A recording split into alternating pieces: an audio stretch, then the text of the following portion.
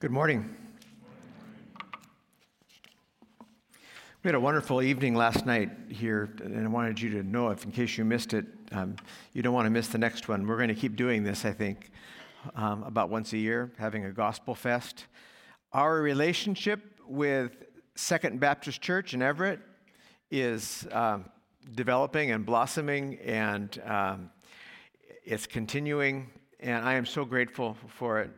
Reverend Greg Jackson and his wonderful, multifaceted, multi-talented family, and his brother, Reverend Charlie Jackson, is the pastor of the church. And we were all here together last night, lifting up the name of the Lord, and not ashamed to do it in a rather excited way.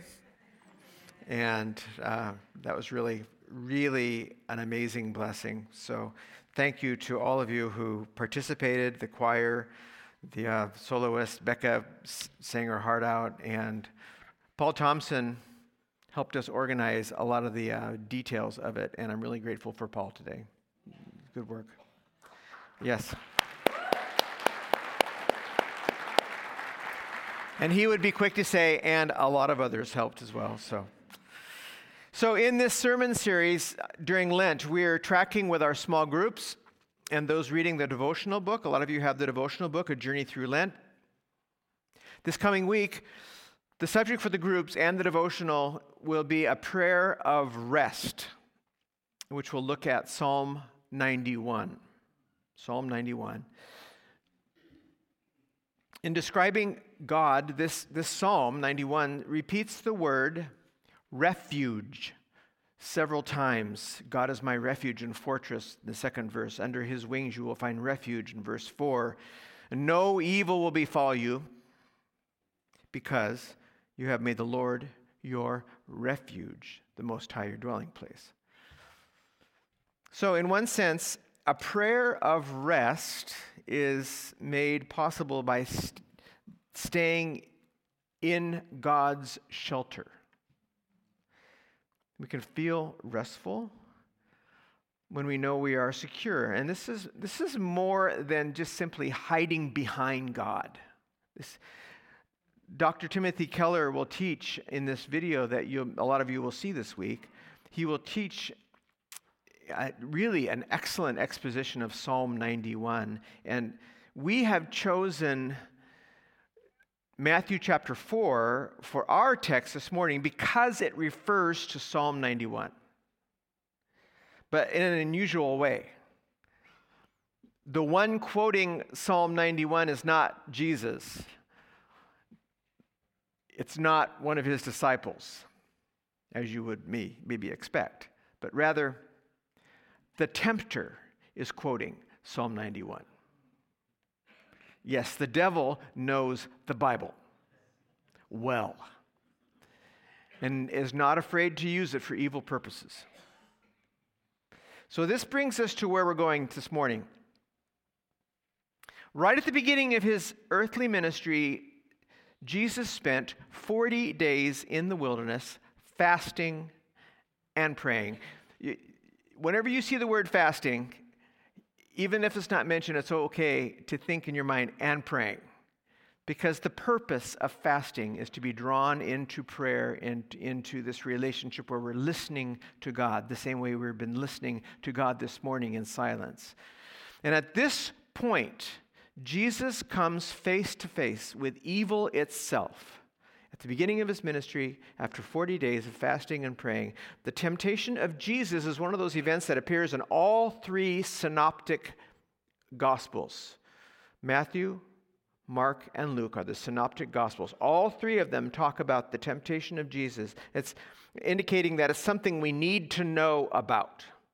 Followers of Jesus need to know about the temptation of Jesus and what it means. That Jesus was tempted by Satan and did not sin is something every disciple of Jesus needs to know about. And this was a confirmation right at the beginning of Jesus' ministry between the Son of God, not a confirmation, a confrontation, a confrontation between Jesus and the evil one. And who won that confrontation? You sound so confident. Who won the confrontation between Jesus and the evil one? Jesus did. Yes, we need to know this. This is very important. Wow. So, yeah, it's okay. No, not rhetorical this time, Don. It's okay to. So this confrontation between Jesus and the devil. Now, Matthew calls him the tempter. Mark calls him Satan. Luke calls him the devil. In any case, he is the enemy of God. And his interaction with Jesus, in that interaction, he was no match for the Son of God. And we need to be clear on this point. We're talking about this morning, and I have a motive in this, and I want us to think about this together. As we seek to follow Jesus, you and me, it's essential that we try to model our response to temptation on what Jesus does here in his time of temptation. That's where we're going with this. We want to look at what Jesus did and how he responded so that we can model our response, because it's going to come. So let's look at this. First of all, notice that the first temptation comes right at the point of Jesus' human vulnerability. He was hungry. I don't know about if you've ever tried fasting, but can you imagine going 40 days without food?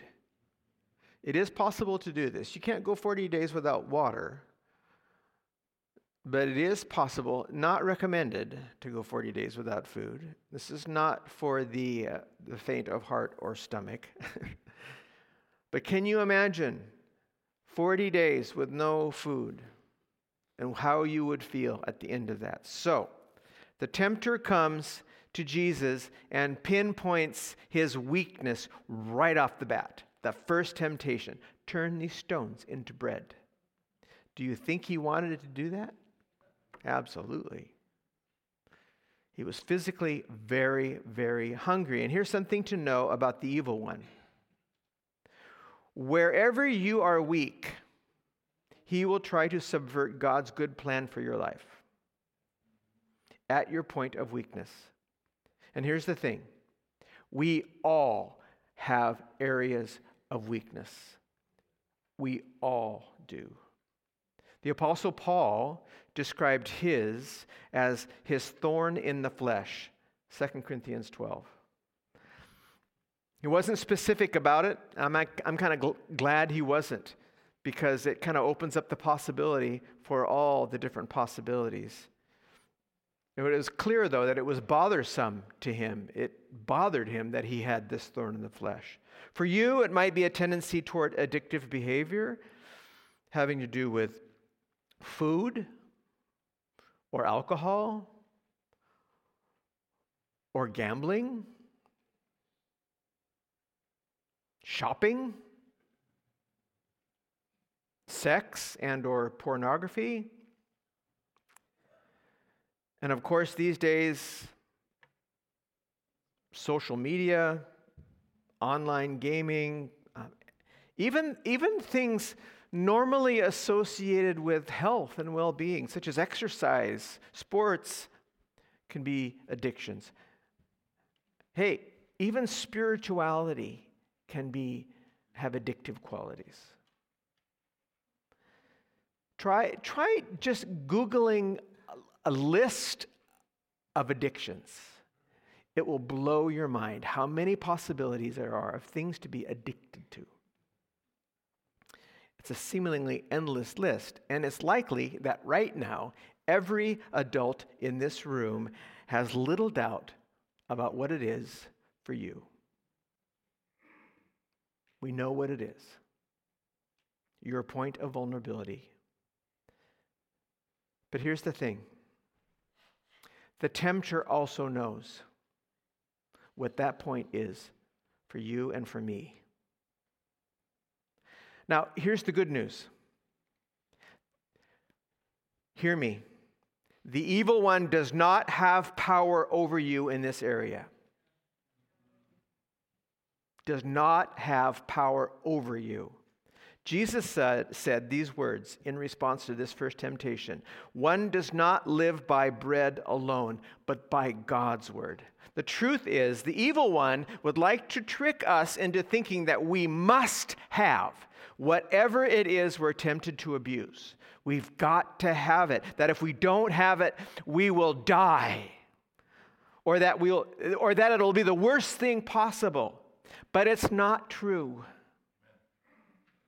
The only thing that we need like that is God's word. It's the only thing without which we will die. If we have that, then everything else falls into place. So this is a great place to start. In humility, to recognize we all have a weakness, we all have a point of vulnerability, and that even when we're tempted to think that we have to have it, it's just not true. Human beings don't live by bread alone or by any other thing that we think we've got to have. We live by God's word, listening to what God has to say. Through his word, through prayer, it's the most important thing. Okay. So the second temptation then is really interesting. Then this is where the Psalm 91 quote comes in. The tempter quotes the phrase from the verse 12, "You will not dash your foot against a stone." In other words, the tempter is saying, Jesus, throw yourself off this high place because we all know you won't get hurt. In fact, you won't even stub your toe. Timothy Keller does a great job in the video this week of explaining how Satan loves to spread the wrong idea about what God's protection means. He quotes the famous verse from Romans 8:28, everything works together for good, and says that some of us are tempted to interpret this on a very shallow level. That God promises that we will not experience hardship. Is this true? No, it's not. Both Psalm 91 and Romans 8 have a much deeper, more beautiful meaning, namely that God has an amazing ability to use both good and bad, good fortune and hardship to accomplish his good will. And this is the ultimate defeat of evil. It's amazing. So this second temptation of Jesus, in a sense, is the temptation to take a too simplistic view of this life of trouble and peace, health and sickness. We're tempted to think that if there's hardship, we're not believing enough, or we're not faithful enough. When you think of it this way, can you see how easily you can get discouraged when things go wrong? But those who know that trouble is a part of life in this world are better positioned to go through it with their faith intact. I mean, it's tempting to think that when things go wrong, to think, well, God must be punishing me. I hear this. I must have done something wrong in my past that God is allowing this to happen. Or I'm not believing enough. If I had more faith, this wouldn't be happening. No, it's simply not true. Jesus himself said, in this world you will have trouble, but don't be afraid, for I have overcome the world. Someday, we will look back on everything that happened, the good, the bad, the painful, the joyful, and we'll see God's hand in it all. And this is the ultimate defeat of evil. Thanks be to God. So now that third temptation was to bow down and worship Satan.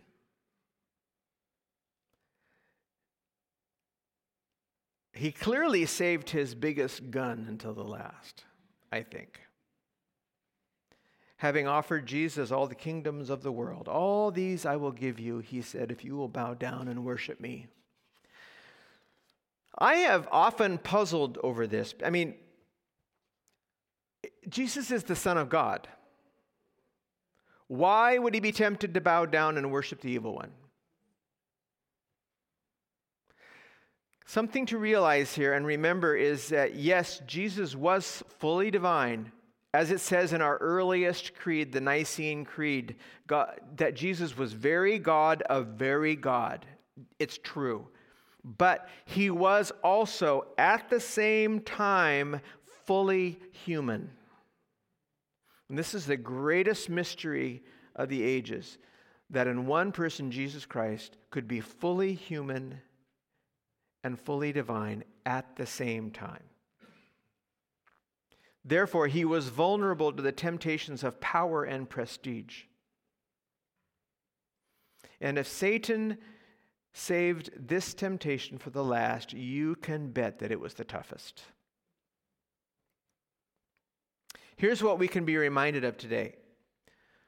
Most of us are more vulnerable to issues of pride and power and self-image than we realize. Just think of the conversations that you've had in the last week or even the last 24 hours. If you could replay some of the conversations that you've had with other people and could honestly identify the times that you tried to present yourself in a better light in that conversation, I think this might come into clearer focus. Now, this is a tricky thing. Some of us are even quite skilled at presenting ourselves in a lesser way because what we really want is for people to think that we're humble. See how tricky this gets? I do this. I'll be honest with you this morning, I do this. When I'm talking to people, okay, let's just talk about music.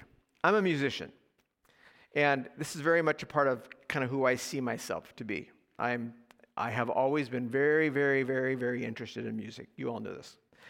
2010, we got to go on this amazing trip. We ended up in Ireland, in the town of Dingle. Remember this? Hal and Stephanie were there also, and we went to this place where we were listening to music. And this guy was playing an Irish accordion. And I was just swept up by the sound of this instrument. I leaned over to Chris and I said, "That's my instrument." And she looked at me with a combination of, "What?" and "You are crazy, aren't you?" So I just knew I had to play that instrument. I had to play. So I came home and I bought one and I started learning. 2010. Fast forward about 2-3 years. I'm getting together with people to play this instrument. I had been practicing really, really hard. And they would say, "Hey, you're doing really well." I go, "Oh, yeah, no, not really." And they go, "Yeah." And then they finally would ask the question that I've been really secretly wanting them to ask. "How long have you been playing?" "Oh, a couple years." "A couple years and you can play like that?" "Yeah, no, I'm not very good." I'm thinking, see what I'm doing there? I'm setting a really low expectation so people can be amazed by my musicianship. It's sick. In a bad. But as I go through this and I am getting kind of more and more nauseated with myself as I do this, I'm trying not to do this, but then I'm realizing I do this with my ministry as well when I'm talking to other people in ministry. I do it when I'm talking about my family. I'm doing it when I talk about this church. How many members do you have in your church? "Oh, we got one guy who's 6'7". "How big is your church?" they say. We got one guy, I'm talking about Deward. He's 6'7". And they go, "Oh, yeah. And trying not to talk about how many people, because I really want them to wonder, This is tricky stuff, really. It's one of those things we need to be aware of. We deny it, I think, a lot of the time, that we are susceptible to issues of pride And in doing so, we fall into a trap. But here's what we need to realize. This too is a vulnerability that the evil one knows how to leverage against followers of Jesus. And sometimes it's really subtle.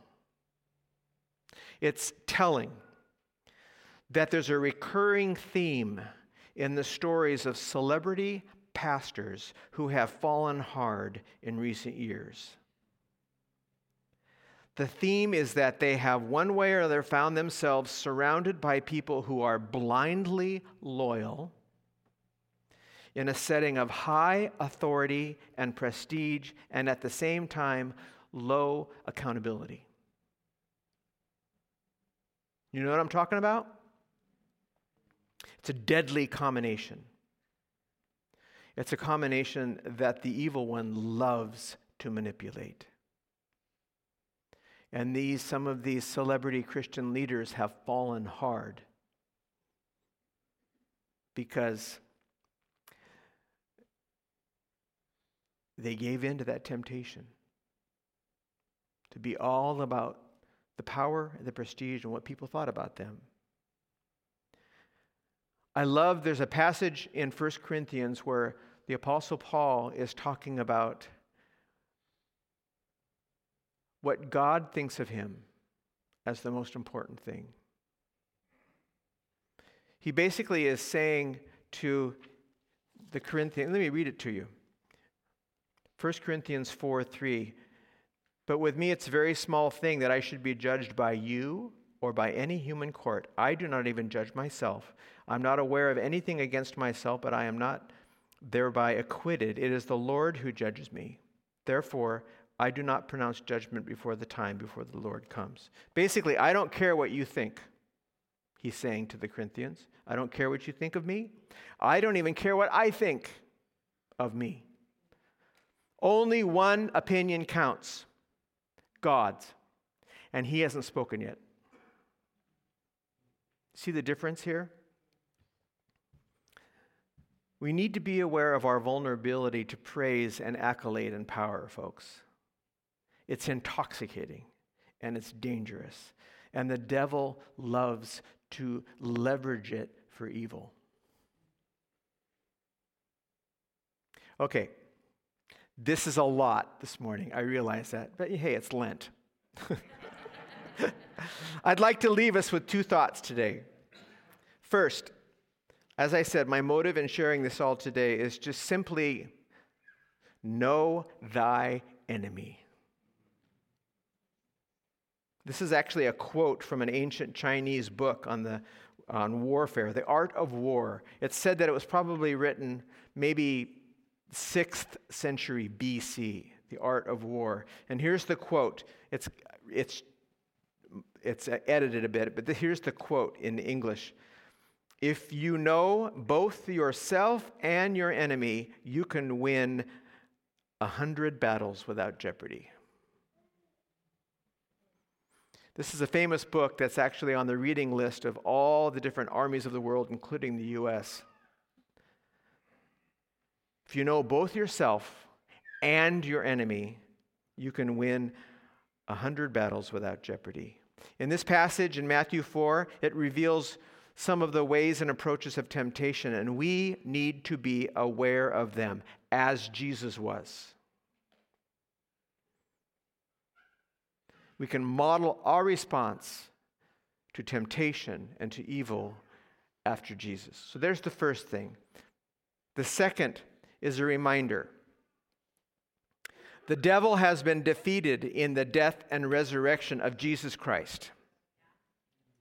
And because of this, we are more than conquerors through him who loved us. Romans 8:37. Never forget this. The devil has been defeated. We need not live in fear.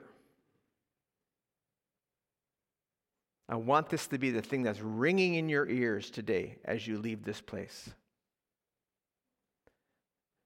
We need to be smart. We need to be aware. It's possible to be either too lackadaisical about evil or too interested to the point of being fearful. Neither are good. In the words of C.S. Lewis from his classic little book, The Screwtape Letters, there are two equal and opposite errors into which our race can fall about the devils. One is to disbelieve their existence. The other is to believe and to feel an excessive and unhealthy interest in them. A third choice, and the best, I believe, is to be as aware as Jesus was. To rest, to take refuge in the presence and the power of God, the victor. Amen. Let's pray.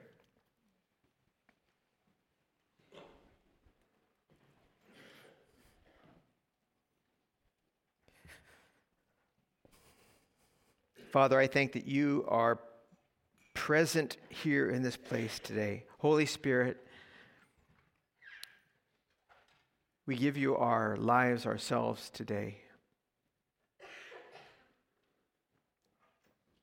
I pray, Father, that you would give us wisdom beyond ourselves.